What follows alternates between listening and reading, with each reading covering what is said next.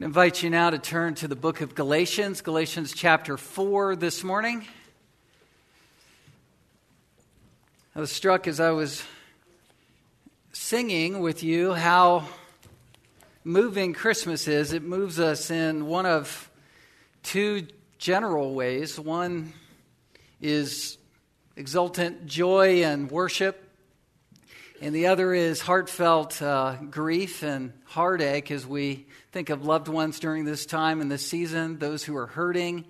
The Lord came to bind up the brokenhearted, and He, as a humble servant, was a man of sorrows, acquainted with grief. He's acquainted with the burdens that you bear and share this morning, and our hearts go out to each other, don't they? Well, I'm hoping to find comfort in the text, and that the comforting work of the Holy Spirit will work in your hearts and in your life this morning. And that if you do not yet know this risen Lord, my prayer is that the text will open you up, that the Spirit will summon you to Himself, and you will know Him as your King, as your Lord, as your High Priest, as your Deliverer, and as your friend. Let me pray as we get started this morning.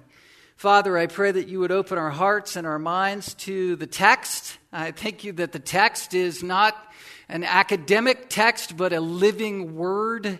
And I pray that your Spirit would illumine our minds, would light up our thinking to see this as truth. And it is truth. It is your word that is truth. Lord, thank you for the gospel. Thank you that the gospel is here before us. And I pray, God, that we would embrace it as life this morning. In Jesus' name we pray. Amen. If you've been tracking in recent Galatians sermons, specifically from chapter 3, then you know that we have been covering a lot of biblical history.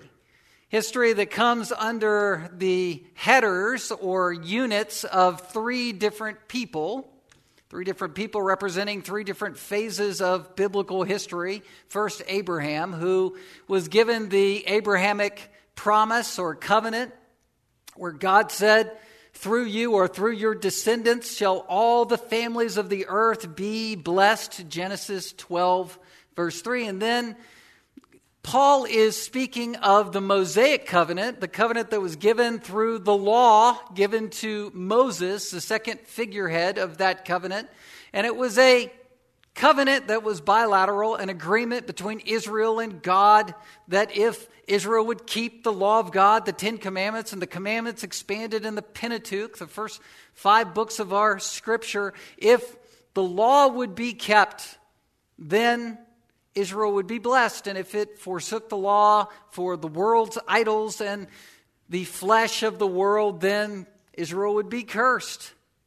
Paul was making the clear statement that the Galatians were no longer under the Mosaic law. They weren't under this curse. And that the Abrahamic covenant, the first covenant that was made by God, is their gospel promise.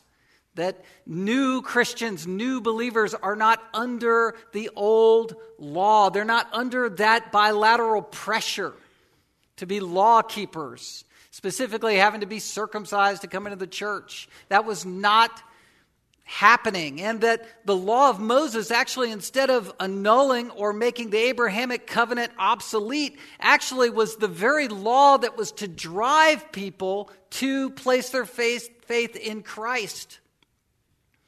The Mosaic law, or the law of Moses, is what makes the Abrahamic covenant necessary. It's what makes it urgent. So Abraham's promise, that Abrahamic covenant, was actually fulfilled in, not Moses, but in Christ. And the new covenant has come in Christ. And that's what we've been singing about. Christ has come. Christ is the only one who can bring reconciliation between God and sinful man. This is the promise of the gospel. And in this sense, all of the families of the earth, all of the nations that have believers from every tribe, tongue, people, and nation that believe in Jesus Christ, you included, as Anchorage, Alaskans, if you believe and put your faith in Jesus Christ, then you are part of this gospel promise. And no amount of failures in your life can keep you from this promise. No amount of law breaking can keep you from this promise. No amount of guilt pressure from forsaking God's laws can keep you from this promise, because God has reconciled man in Christ. Christ, who kept the law for you, gives you his righteousness, gives you grace if you'll place your faith in him. Well, Paul's been establishing this basic theology, this basic biblical history, and now in Galatians 4 wants to apply it to personal experience. Personal experience. The Christian life is a life of Christian experience. If you do not have a Christian experience, then what you have is knowledge of Christ. Perhaps you know something of Jesus Christ, but you don't have true spiritual life yet, because a Christian knows God and is known by God on a personal level. Christian experience has been reduced, as I watched on a panel discussion of different religious leaders. It's been reduced to something more factual in terms of Christ. He was a good man. You've heard this. Who was Jesus Christ? Well, I believe Christ, this was the Islamic perspective. I believe Jesus was a good man, a good teacher. I think he's mentioned in the Quran.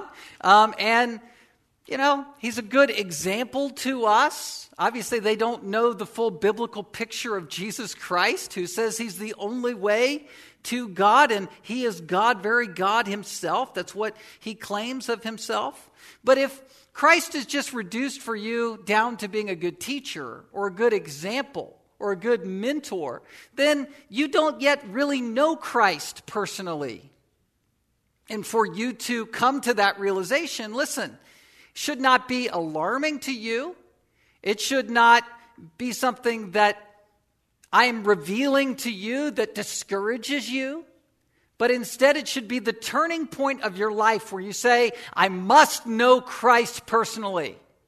I must know him, because I need to be saved from knowing a Savior who is Christ the Lord. Martin Luther, who I've quoted a lot because he wrote a great work on Galatians, said this, and this is very Christmas-y in terms of a quote. So listen, he gets and understands the authentic Christ and the humility of Christ. Christianity, he says, does not begin at the top as all other religions do. It begins at the bottom. Therefore, whenever you are concerned to think and act about your salvation, you must put away all speculations about the majesty, all thoughts of works, traditions, and philosophy, indeed of the law of God itself. And listen, you must run directly to the manger and the mother's womb. Embrace this infant and virgin's child in your arms, and look at him born, being nursed, growing up, going about in human society, teaching, dying, rising again, ascending above all of the heavens and having authority over all things. In this way, you can shake off all the terrors and errors as the sun dispels the clouds. The Christian experience, in a word, is this: you were without Christ, and you are now with Christ. You were without God, and now God is with you. You didn't know Christ, now you know Christ and are known by Christ. The Christian experience is boiled down as the great transition of your life from being a slave, listen, to being a son. From being a slave to your own sin to being God's very child who he loves. Well, I want to begin verses 1 through 3, unpacking that under the header, the experience as a slave. This is what Paul is speaking of here. Listen as I read. Chapter 4, verse 1, I mean that the heir, as long as he is a child, is no different from a slave, though he is the owner of everything. But he is under guardians and managers until the date set by his father. In the same way, we also, when we were children, were enslaved to the elementary principles of the world. Let's stop there. Paul here, remember, is reaching the ears of both the Jews, who are Jewish Christians. First century church began with Jewish believers. So the church, even outside of Jerusalem, was filled with Jews who were becoming converts through the synagogues and through the missionary journeys of Paul and Barnabas and Paul and Silas. And so these Jewish believers were reading this, but this was a Gentile-dominated region that Paul was addressing in Galatia, which is modern-day Turkey, Lower Asia Minor, and he's reaching the ears of Gentiles as well. So you can apply verses 1, 2, and 3 to a Jewish mindset and a Jewish experience and a Gentile's mindset and experience. But first to the Jew. What would that have looked like? Well, verses 1 and 2 speak to the Jew in this way. A Jew at age 12 would be bar mitzvahed. A Jewish boy was under the direct and absolute control of his dad or father. And at the bar mitzvah at age 12, on the first Sabbath weekend of a particular month, the boy's father would pray a prayer like this. He would say, "Blessed be thou, O God, who hath taken from me the responsibility of this boy." Would that we could pray that, right? Our 12-year-old, I'm not responsible anymore. Sorry. And the boy would pray, "Oh my God and my Father, on this solemn and sacred day, which marks my passage from boyhood to manhood, I humbly raise my eyes unto thee and declare my sincerity and truth, that henceforth I will keep thy commandments and undertake to bear the responsibility of my actions toward thee." So, a Jew would read this as one who had the experience of thinking of himself in terms of what he would inherit as an heir, and being a child who's under guardians and managers until this transition point. Well, let me read to you how a Gentile or someone who's Greco-Roman would read these verses or hear these verses.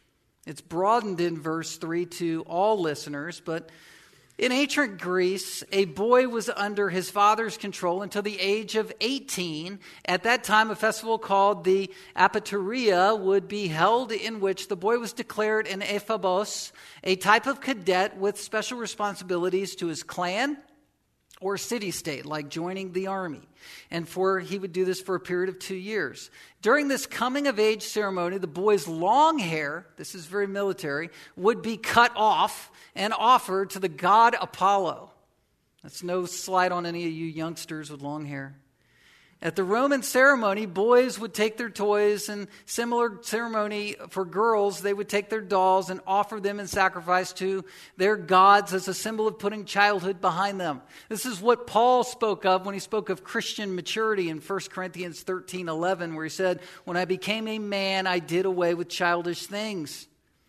Paul's illustration here is gaining the attention of a Jew and a Gentile's experience where they were children. The word there is infant. They were under the care of a mentor or a tutor.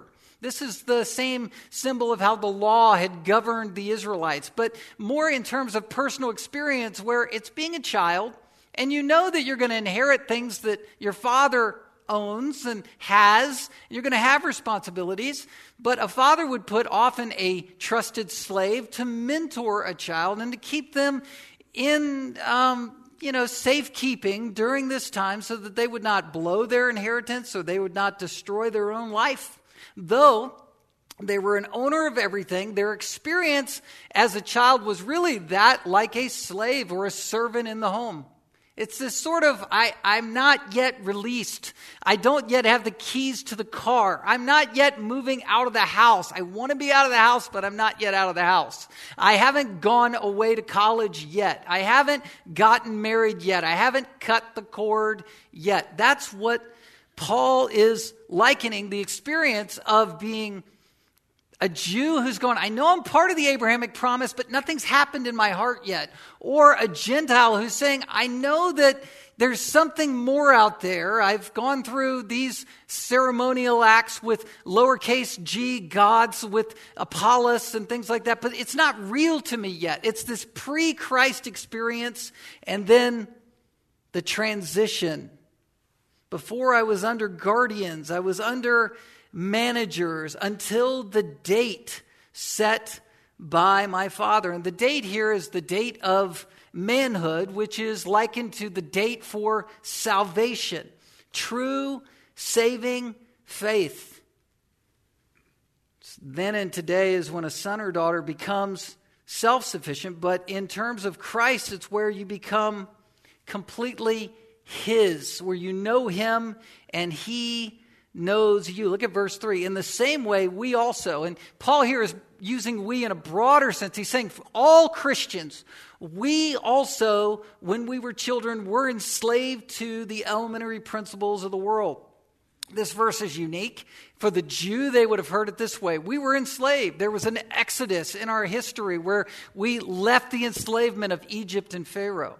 Then there was the second exodus where we left Babylon and came back home and the temple was rebuilt. We were enslaved and then we were set free. For the Gentile, they would see these words, the elementary principles of the world, in a broader way, much like we would. Before Christ, we were all enslaved to the lust of the flesh,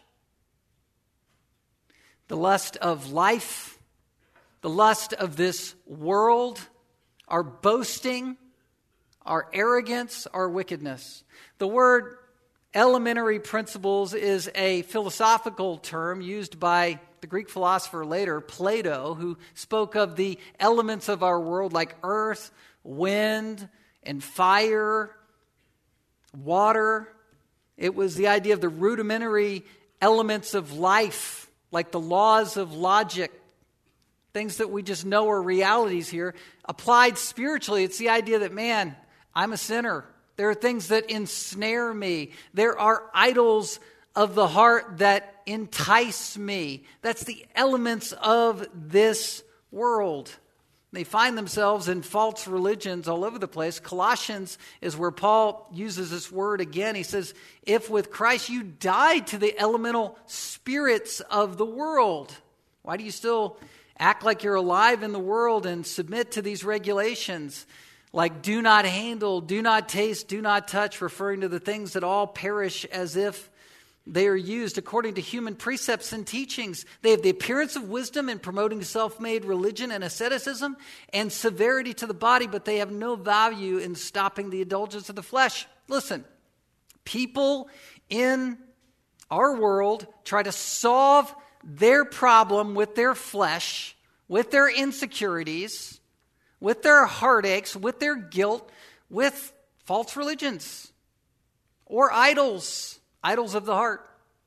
I remember a couple years ago, I got a phone call, and it came, I think, to my home phone, which I never use, right? What is that? A phone with a cord, you know? It was hands-free, but you get what I'm saying. Anyway, so I answered the call, and it was someone who was an adult voice, but was asking for one of my teenagers. And one of my teenagers had done a survey that I later deduced as I'm saying, so why do you want to talk to this person? And who are you? And finally the person declared themselves to be a missionary from the Christian science movement. So that's alarming to me, right? Thinking you want to get on the phone as a emissary messenger of Satan with my teenager. And I said, listen, I'm a Christian minister of the gospel, and if you call here again, I'm going to call the police. But you know why I said that? Well, one, because I was probably a young teenager dad, but on the other hand, I don't want people calling around for my kids. These are wolves in sheep's clothing. I'm going to take them seriously. This is enslavement. John Stott said these elements or spirits are weak and beggarly. They are weak because they have no strength to redeem us, and they're beggarly because they've got no wealth to bless us. Verse 8, if you look down, formerly, Paul says, when you did not know God, you were enslaved to those that by nature are not gods. You think things are gods. You have them and you might not even know that you have them. Things that you worship, things that you live for, things that you prize and value above Christ. Perhaps you are involved in some sort of offshoot quasi-cult and you don't even know that you're a part of it. I hope the Lord awakens you to that. That you go, you know what? I don't need that and Jesus Christ. He is sufficient to satisfy me and all of my needs. Jews would twist the law of God, something that Paul called good, into this rules of obedience religion that was actually making them live under a curse. And cults do that as well. John Wesley, you'll know him as the great Methodist evangelist who came to our country. He, in his postgraduate work in Oxford, created a club along with others like his brother, Charles Wesley and George Whitefield and others, and they were called the Holy Club. They were the Holy Club.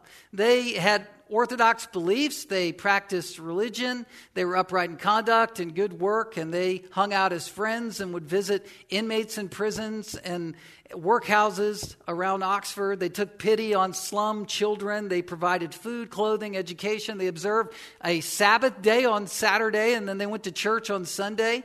They took Holy Communion. They gave alms. They searched the Scriptures, and they fasted, and they prayed. But guess what? They were still not saved. They were bound in the fetters of their own religion and trusting in themselves and their own righteousness instead of putting trust in Christ. John Wesley spent several years as a missionary to the American Indians. It was the British colonies during that time. He specifically ministered in Georgia preaching. He returned to England, and then he confessed in his journal that I went to America to convert others, but was never myself converted to God. A few years later, John Wesley, when he returned to his homeland, did put trust in Christ for salvation. He was given the inward assurance that he was saved, that his sins were gone. He very unwillingly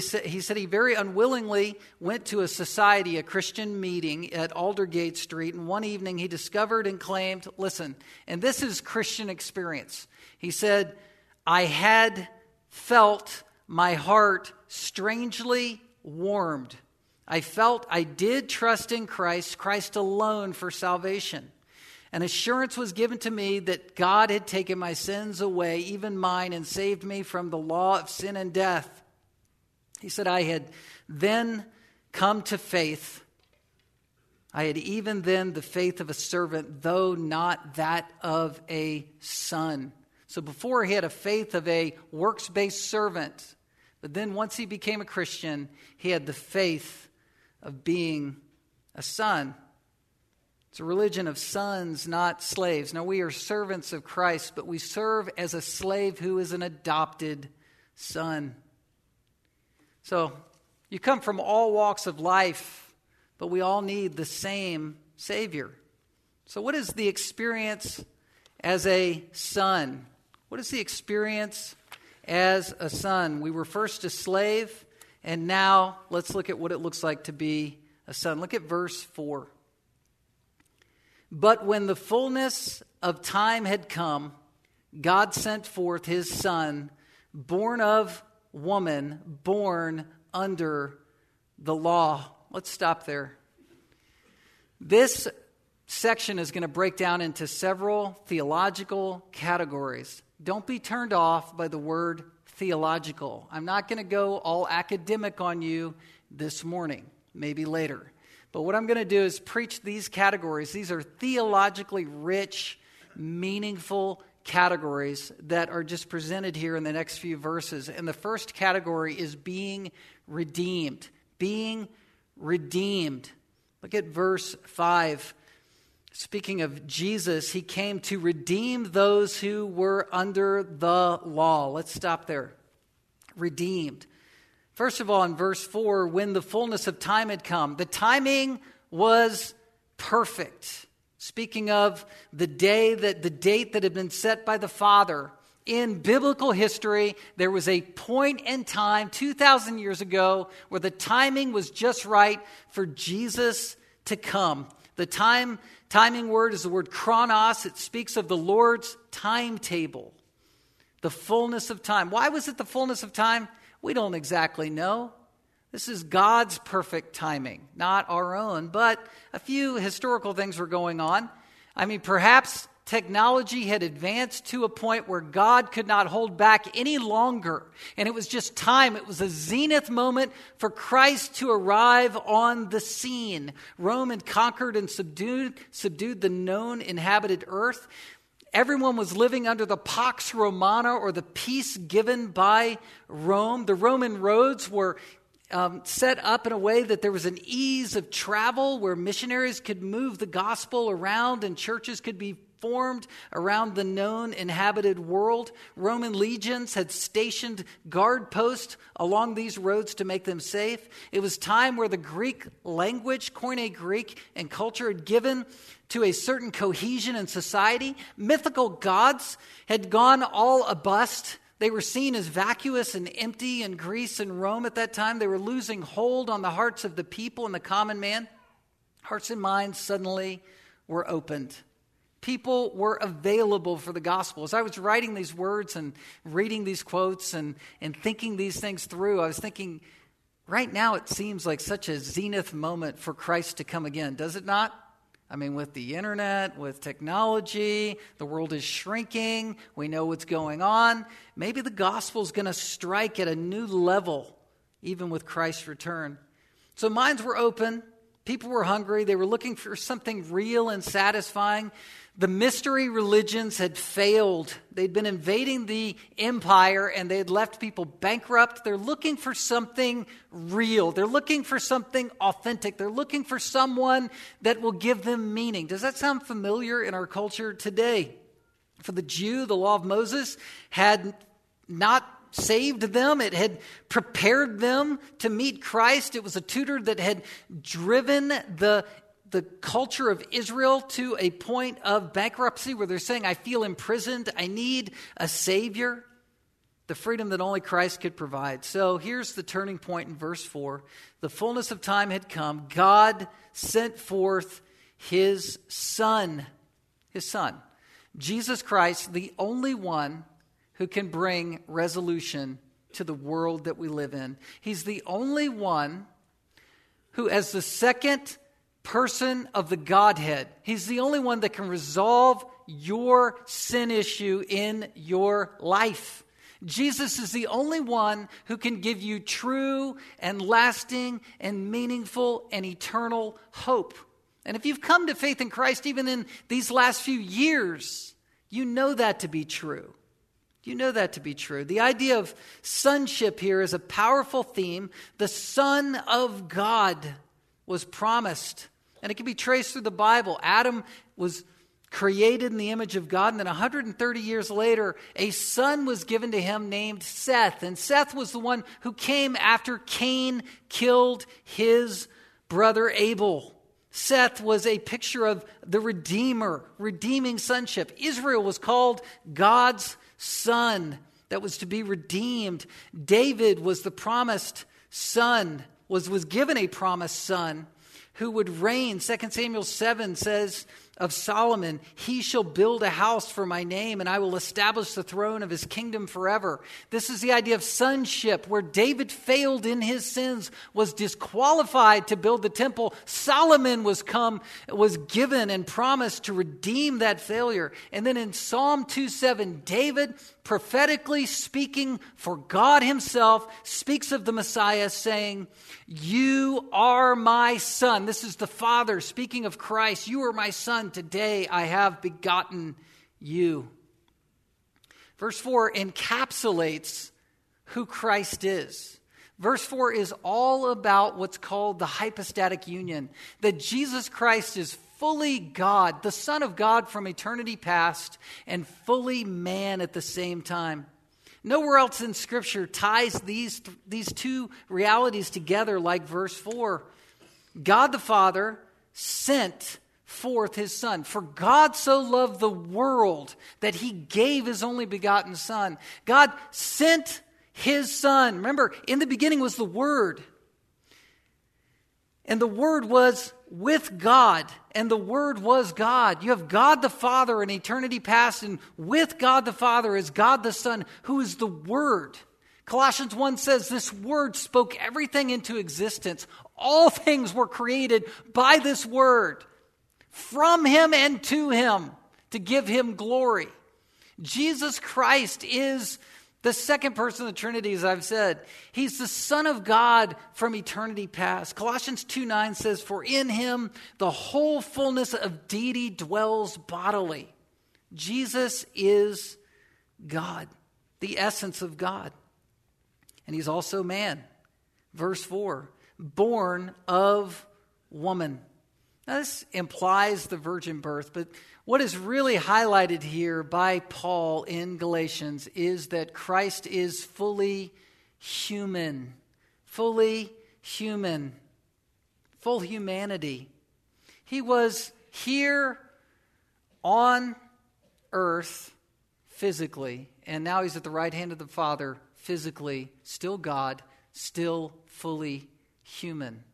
His humanity is so authenticating to Christ as our Messiah because he proved himself and claimed himself to be fully God. So he is the sufficient Savior who could die on the cross in his humanity, and yet because he is eternally God, he could satisfy the penalty that is against us in himself, dying in our place, absorbing an eternal punishment because he's eternally God. That's the significance of the cross in Christ, where he's fully God and fully man. And Christ on earth did not live a fictional life. It was a real life of moral accountability under the law. Do you see that in verse 4? He was born of woman, born under the law. He was under the law that all of Israel could not keep. He was under the law that Paul said put the Galatians under a curse, something where they had given themselves a death sentence to was actually achieved and fulfilled by Christ. Christ fulfilled every commandment. He did it perfectly. A sinless Savior, fully obedient, and fully obedient on our behalf, undergoing massive satanic temptations, undergoing massive external temptations, withstanding all of that weight, all of that pressure on our behalf, so that we could be given his righteousness, and he could take our unrighteousness upon himself. John Stott said this of verse 4. He said, he was God's son, born under a human mother, so that he was human as well as divine, the one and only God-man. He was born of a Jewish mother into a Jewish nation subject to the Jewish law, and he throughout his life submitted to the law's requirements and succeeded where all others failed, perfectly fulfilling the righteousness of the law, so that the divinity of Christ, the humanity of Christ, and the righteousness of Christ uniquely qualified him to be man's redeemer. If he had not been man, he could not have redeemed man. If he had not been a righteous man, he could not have redeemed unrighteous men. And if he had not been God's son, he could not have redeemed men for God or made them sons of God. He acted on your behalf and my behalf to redeem you. We're still in our first theological category here, but redemption is so important. It means to be bought with a price. We were bought with the price of Jesus' precious blood.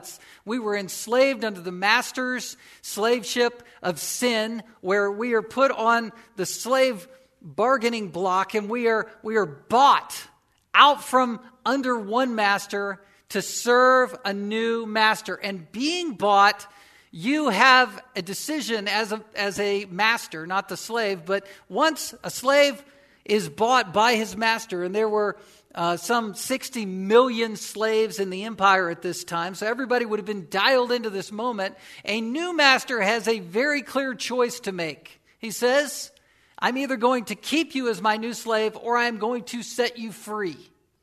And in this case, the point that Paul is making is that we have been freed. Not only have we been freed, it's as if the master said, I'm going to free you, but I'm also going to take you to myself, not as a slave now, but as a son, as my child. I'm going to raise you. I'm going to love you.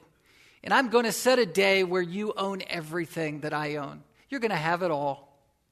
That's the gospel.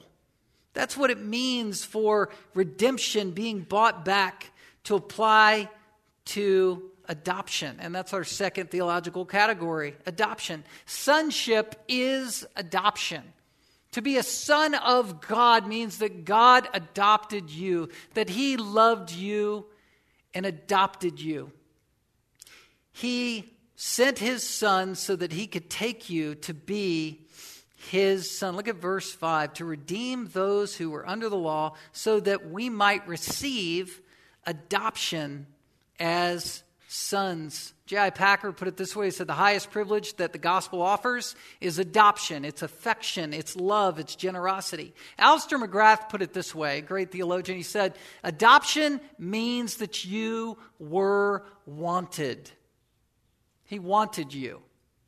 When a parent adopts a child, they want that child. They are taking that child to themselves. I remember reading of a friend of mine in seminary. He wrote this in a book that he wrote on being parented and on parenting. And he spoke of a court date where he was sitting out in the lobby and his new father, who was going to adopt him, before the court proceeding, went and sidled up next to the son on that bench. He said, "Can I adopt you? Can I be your dad?" And that's the picture of the gospel here. It's belonging. These are deeply emotive themes. I think that the Christian movement of adopting people into the home is a good one. It's biblical to adopt people, to bring them into a household of faith. This is loving orphans and widows. It's true religion. It's the privilege of invitation. It's the privilege of welcome. It's the outsider who's welcomed into the fold of faith. Well, the third category here is regeneration. Redemption, or being redeemed, means that you were adopted. And when you were adopted, you were given a new heart. And look at this. This is something that doesn't happen in terms of physical adoption. When we adopt someone personally into our home, we can't give them our spirit. We can give them our heart in love, but God actually, when He adopts you, He gives you a new heart. He gives you, listen, the mind of Christ. He gives you the ability to engage Him spiritually, to know Him personally as an adopted child. This is a very Trinitarian passage, meaning God the Father, God the Son, and God the Holy Spirit are all mentioned here in one verse and in this section. Look at verse 6. And because you are sons, God has sent the Spirit of His Son into our hearts, crying, Abba, Father. So God the Father, He sent His Son to save you, to redeem you. And now the scene and the picture is God the Father sending the Holy Spirit, who is the Spirit of Jesus Christ, the one whom magnifies the Lord Jesus Christ. The Father, the Son, and the Holy Spirit are mentioned here. The Spirit of the Son of God, the Holy Spirit, is in our hearts. He's sent to us. It's the miracle of regeneration. It's where we are made alive to God. It's where Christ comes alive to us. Why do you love the unseen Christ? Why do you seek the unseen Christ? Why do you cry out to the unseen Christ for help, for comfort? Why do we sing songs where suddenly we feel the affections rise in our hearts when we sing of Emmanuel, God is with us? Why does that matter? Why do we call ourselves Christians and identify ourselves with Christ? Why do we believe that we would give our lives for Christ? Why do we sacrifice for Christ? Why do we give money towards Christ? Why do we do that? It's because the Holy Spirit has awakened us to see Christ in our hearts, to believe that the Jesus Christ described in Scripture is real. This is the convictional work of the Holy Spirit. It's where we read in Colossians where it says to think heavenly thoughts. How? Colossians 3:16. Let the word of Christ richly dwell within you. Listen, this is why we have preaching. We have preaching so that the word of God can be, through a voice, whoever's voice it may be, pressed upon your heart, pressed upon your life. I bring the word of God into your life this morning so that you'll feel uncomfortably aware of the fact that you are in the presence of God, that God's accountability is over you, not Jeff's accountability over you. The Word of God is brought to bear on your life because the Holy Spirit is showing you, I need to change, or I need to grow. I need to be transformed. This is what the Spirit of God does in our lives because He lives in us. Well, not only is there redemption, we're bought back. We're bought with a price. We're adopted. We're brought near into Christ's life, into Christ's presence, into Christ's promise. Lastly, we are assured that we are Christ's child. There's assurance. There's assurance that comes. We're redeemed, adopted, we're regenerated, we're enlivened, given the Spirit of God, and the Spirit of God assures us that we are His. And we see this in these words. He sent the Spirit of His Son into our hearts, crying, Abba, Father. The Spirit of God in you will bear witness with your spirit, and you will find yourself, as a believer, crying out to Jesus Christ. Remember, a good friend of mine who's a pastor now, we were talking, and he was a very quiet guy. We're still friends, have like a 30-year relationship. He's one of the quietest people I know, and we talked to each other. And I remember I was trying to diagnose if he had become a Christian in his first year of college. And I had gone away to Bible college, and he stayed home, and I was checking in on him, and where are you at? And he said, look, Jeff, stop. He said, I drive along in my car, and I put Christian radio on, and I find myself singing out to the Lord and crying out to the Lord in my own personal way. Whether you're quiet, whether you're loud, whether you're shy, whether you're boisterous, the Christian has a Christian experience where he or she cries out to Christ. The word krago is the Greek word for cry. It means to scream out. Crying out in this way doesn't necessarily mean you scream or you shout, but krago is onomatopoeic, meaning that it's a word that sounds like what it's doing. Krago, it's crying out, and it's the deep feelings of intensity that we feel inside for the Lord. The screaming of the Gerasene demoniac, that word's used of him crying out. The yelping epileptic boy of Mark 9 was crying out. Blind Bartimaeus cried out. Jesus on the cross yielded up his spirit and he cried out. The Christian cries out of love and out of his own personal witness that he's a believer. I remember being a 10-year-old and having my father slam down. It was after a road trip, and I was getting out of the hatchback of the Citation. You'll remember that death-defying vehicle of the 80s.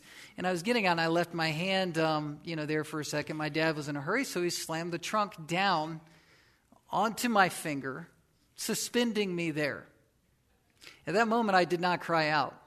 I just sat there stunned watching my finger, and he was finding the keys and whatever, and got the trunk open. Probably seconds later, felt like a minute. But I remember flinging myself to the ground and crying out to the Lord. We have moments in our lives where we cry out to the Lord, where what's inside comes out. But this text is talking maybe more personally in terms of the assurance of salvation. Romans 8 is the parallel text here in verse 15 and 16. You did not receive the spirit of slavery to fall back into fear. You've received the spirit of adoption as sons, by whom we cry, Abba, Father. The Spirit himself bears witness with our spirit that we are children of God.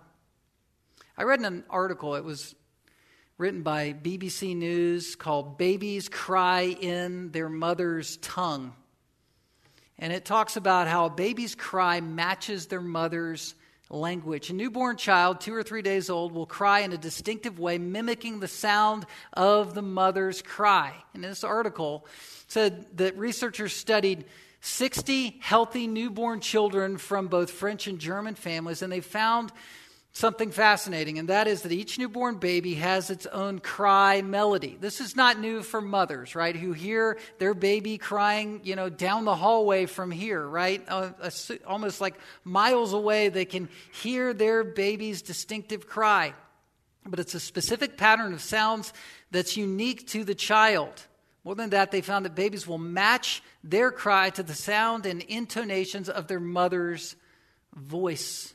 We used to say that one of our children cried like a goat. It was this sort of I don't know if that matches this or not. The point is this. Listen, God loves you more than a mother loves a newborn baby. He loves you. He made you, and he knows your heart, and he knows your heart cry. John 10:27, my sheep hear my voice. I know them, and they follow me. This is sonship. We know God's voice, and God knows our voice. It's all summarized in verse 7 of chapter 4. So you are no longer a slave, but a son. There's the transition. Then an heir through God. Listen, sonship is now. Sonship is personal. Sonship means that you're a child of God today. Sonship also anticipates a future. It anticipates an inheritance. You know God, and you are fully known by God, but you will know God one day even more, even better. Let me ask you a question. And this is the question in light of your eternity. And lately, I've received all kinds of news of people with health issues, people who are dying or who have died, people whose death and mortality is right in their face. The reason we meet as church is in light of eternity. We meet to ask ourselves this question: do you have a Christian experience? And I don't mean some whooping up external thing that's manipulated within a worship service. I mean the private prayer closet experience where you know God and you know that God knows you. The most horrifying words in Scripture are out of the words of Jesus in Matthew 7, where at Judgment Day, there will be those who say, look, I cast out demons, prophesied in your name, did all kinds of stuff. I was part of a holy club, right? And Jesus will say, depart from me, I never knew you. What's the litmus test? Whether Jesus knows you or not. Whether you know him or not. That was Paul's one thing I do, forgetting what lies behind, reaching for the upward call, the prize, that I may know him in the power of his resurrection, the fellowship of his sufferings. John 17:3, this is eternal life, that they know you, the only true God, and Jesus Christ, whom you have sent.